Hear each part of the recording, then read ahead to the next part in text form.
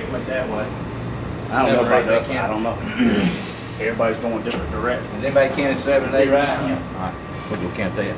It's a little past 6 in the morning, and Officer Steve McGill is making his first head count of the day. And we have to check and look, make sure that we do see a person in there or breathe in there, you know. Most of the inmates are asleep at this hour. Their cells dark except for the occasional glow of a television set. Steel grating covers the bars, so Officer McGill has to peek through a small rectangular door to make his count. Yo, Mike. What's up? All right. In all, there are 93 men on death row here at Holman. The prison is located in rural Alabama, 60 miles north of Mobile, the nearest city of any size. Steve McGill grew up just down the road from here in the small town of Atmore. Now 35, he's been working at Holman Prison for 8 years, the past 2 on death row. McGill cites the steady paycheck, the lack of heavy lifting, and the time off as reasons for staying at Holman. Of course, you do the same thing every day. But there's always something that comes up to break it. Monotony of things. I mean, it may be a fight, or it may be somebody started a fire on a tier, or you know, to get you out of the routine. But we do the same thing over and over every day. I'm ready to go back. The monotony this particular morning is broken when an inmate who's been moved from general population to a segregated cell near death row sets his mattress on fire, filling the entire cell block with smoke and sending McGill and the other officers scurrying. 14 cells. They come out there. The culprit is quickly apprehended and escorted out, and the routine resumes. 6, 7. All right, Milton, let's go. Officer McGill has a compact, athletic build, a square jaw, and a Marine haircut. In his uniform, dark blue pants, a light blue shirt, and badge, he could easily be mistaken for a police officer, except he doesn't carry a weapon, not even a baton like some of the other corrections officers. For McGill, security, at least his own security, doesn't seem to be a big concern. Maybe I'm the type of person that it takes a lot more to make me fear things than this. You know, I take it serious, but maybe it takes something a lot more serious than this to make me think. You know, there's some things, I won't ride a roller coaster at Six Flags over Georgia. I'm scared of them. You don't pull that already. Damn right, I'm a motherfucking worker. What do you think But Officer McGill has no qualms about standing here on the recreation yard among 30 convicted murderers, casually chatting with inmates about last night's ball game, about hunting or fishing or family, as if they were at a neighborhood bar. But you know, it's weird. Most of these guys out here, I mean, to me, they're just, well, so I say this, they're not, I'm not going to say they're ordinary folks, but they are humans. And you can carry on fairly intelligent conversations with the majority of them. But you have to draw a line and realize what they're in here for. The truth is, death row inmates tend to be model prisoners. More manage to get off death row alive than are executed, so most are too busy working on their appeals to make trouble. Inmate Jesse Morrison says the officers aren't interested in making trouble either. Morrison, who was convicted of murder during an armed robbery in 1977 and has been on death row ever since, says corrections officers at Holman are, for the most part, professional and capable of understanding complex prison dynamics. It's no longer like it used to be in the 60s or the 50s, where you had, you know, old tobacco chewing or whatever stereotype you want to put on officers. I mean, you have educated officers now, and they understand those things. Officer McGill chews tobacco and is college educated. He's also the consummate professional, especially when it comes time to perform an execution. In Alabama, they use the electric chair. At Holman, there's a name for it. Yes, sir. What they call a yellow mama. That thing sitting on the chair is a tester, which they tested about once a month. McGill is a member of the execution team at Holman. He accepted an invitation from the warden's office to join the team 2 years ago. I felt like that I wanted to be a part of it, and because it was curious to me what took place. And that's the only reason I can give is to do it.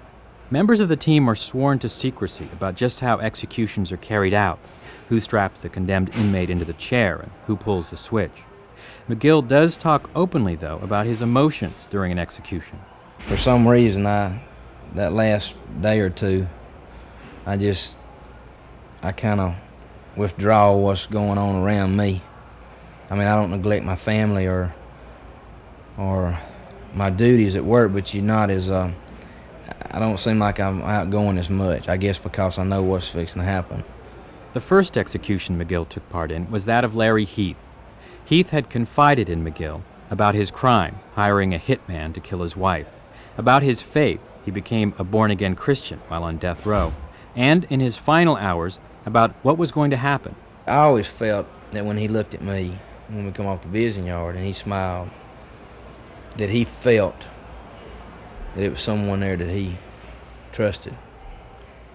And I felt like that it made it somewhat easier for him, instead of a bunch of stone faces, which we're not. As Heath was brought into the death chamber, as he was being strapped into the chair, and as the warden read the death warrant, McGill says his mind began to race, and he broke out in a cold sweat. I was nervous, and throat was dry, and, that's somebody's child is fit to get executed. McGill, who has 2 children of his own, wondered what had gone wrong in Larry Heath's life, in his childhood perhaps, that would lead him to this point. And he said a silent prayer of thanks for his own upbringing. Then the warden gave the signal, and 2,100 volts of electricity were sent surging through Larry Heath's body. I don't want anybody to misinterpret this, but I admired Larry Heath for the way he died. Even though what he did was wrong, it was very wrong, and he knew it was wrong. But I admire the way he accepted his responsibilities, which was to die in an electric chair, and he took it, and he went on, and the old saying, he died like a man, I guess you'd say. Steve McGill has taken part in just 2 executions, and perhaps it's too soon to tell what sort of lasting impact the experiences will have. He says they don't haunt him, but then again, an execution is not something you can ever forget.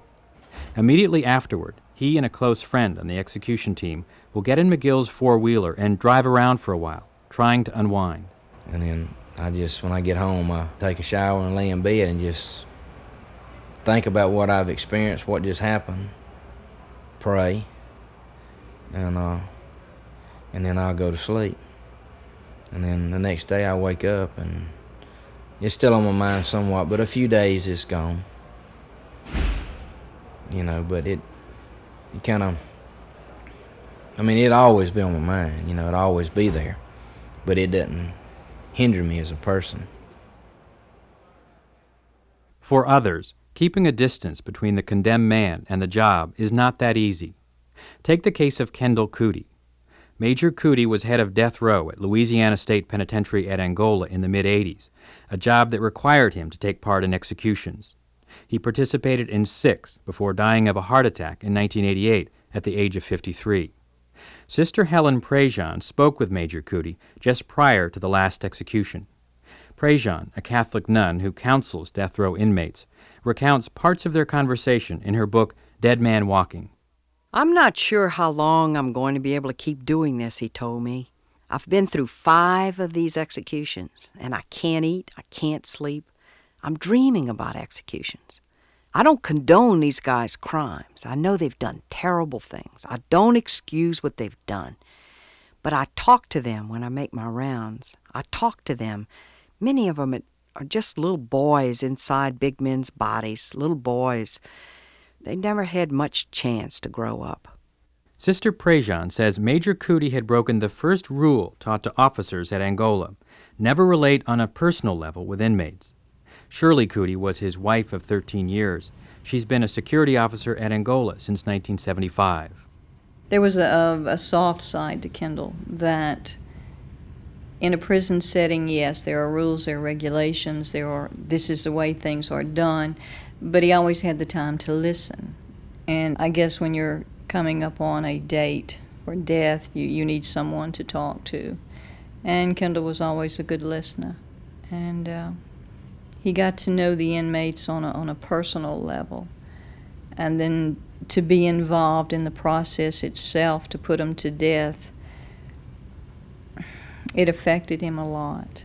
He told me I get home from an execution about 2 in the morning and I just sit up in a chair for the rest of the night. I can't shake it. I can't square it with my conscience, putting them to death like that. After the executions, when he would come home, it's almost like he was remembering the human side and putting that with the fact that we just put him to death. And we would talk about it, and it was like he was a human being, but you have to look at what he did in order for him to be sentenced to this crime. And you kind of have to put the two together for him, and then he accepts it. But Shirley Cootie says her husband never did fully accept his role in the execution process, and that over time, the stress and the emotional turmoil took its toll. Sister Prejean believes it took his life.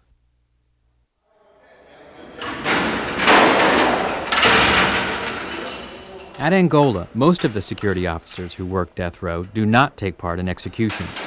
In a section of the prison where inmates are locked in their cells 23 hours a day, warehoused for as long as 15 years, the job primarily involves servicing the inmates, getting them fed, showered, and medicated. Tyrone,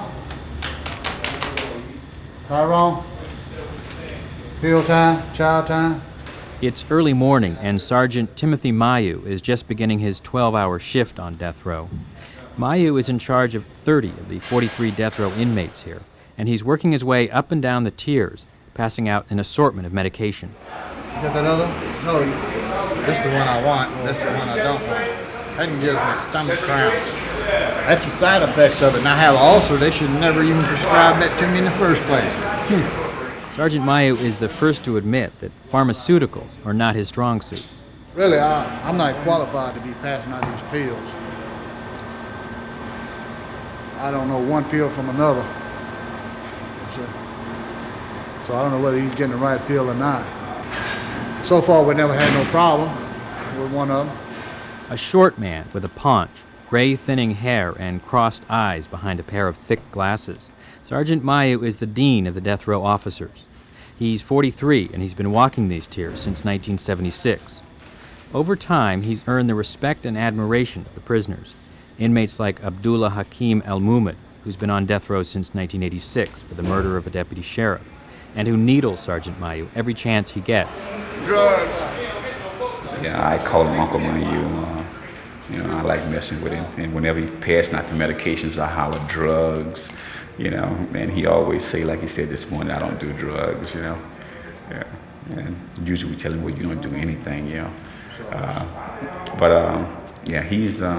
he's real human, He's lovable. Everyone here loves him, because Mayu don't mess over anyone. He don't mess over anyone.